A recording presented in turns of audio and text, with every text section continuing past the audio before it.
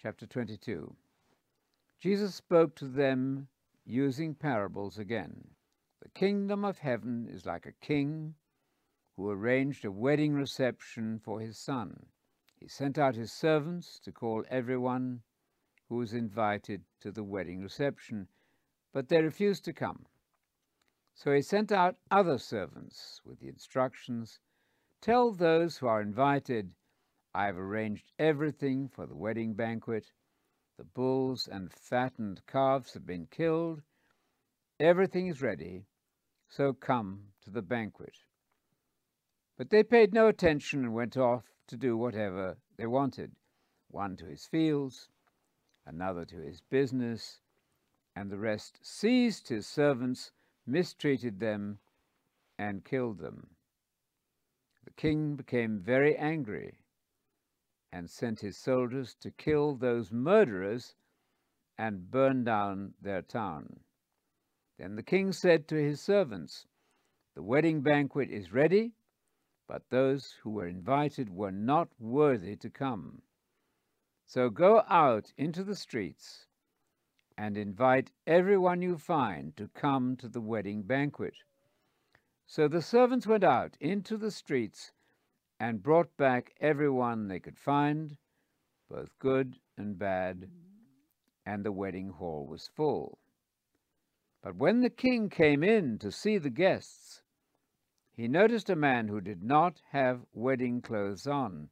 He asked him, "My friend, how did you get in here without wedding clothes?" The man was speechless. Then the king said to his servants, "Tie his hands and feet and throw him outside into the darkest place, where there will be weeping and grinding of teeth. For many are invited, but few choose to respond." Then the Pharisees went and plotted how they could trap him by what he said. They sent to him their disciples together with representatives of Herod's party. "Teacher, we know that you are a truthful man, and you teach God's way in truth," they began. "You do not worry what people think of you, and you are impartial. So please tell us what you think. Is it right to pay taxes to Caesar or not?" Jesus sensed their evil intentions and asked them, "Why are you testing me, you hypocrites? Show me the coin used to pay the tax." They brought a denarius coin to him. "Whose image and whose inscription is this?" he asked them. "Caesar's," they replied. "Then give to Caesar what is Caesar's, and to God what is God's," he said to them. When they heard this, they were astonished, and they left him and went away. The same day some Sadducees came to him. They say there is no resurrection. They asked him, "Teacher, Moses said that if a man dies childless, his brother should marry his widow and raise up children on behalf of his brother. Once there were 7 brothers among us. The first married and died, and being childless left his widow to his brother. The same thing happened to the second and third husband, right up to the 7th. Later, the woman died too. So then, when the resurrection comes, which of the 7 brothers will she be married to?" Jesus replied, "You are much mistaken. You do not know the Scriptures or the power of God. For in the resurrection, people do not marry, and they are not given in marriage. They are like the angels in heaven. And about the resurrection of the dead, have you not read what was said to you by God? 'I am the God of Abraham and the God of Isaac and the God of Jacob.'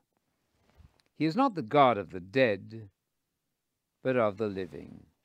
When the crowds heard what he said, they were astonished at his teaching.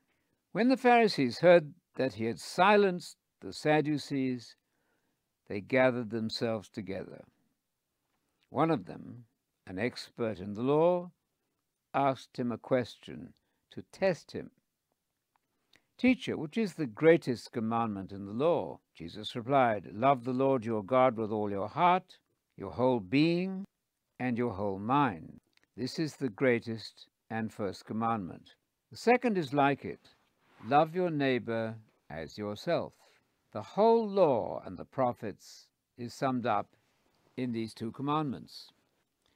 While the Pharisees were gathered there, Jesus asked them, "What do you think about the Messiah?" he asked. "Whose son is he?" "The son of David," they replied. "So how is it that David, by inspiration of the Spirit, calls him Lord?" Jesus asked them. "David says, 'The Lord said to my Lord, sit at my right hand until I put your enemies under your feet.' If David called him Lord, how is he his son?" Nobody could give him any answer, and nobody from that time on dared to ask him any more questions.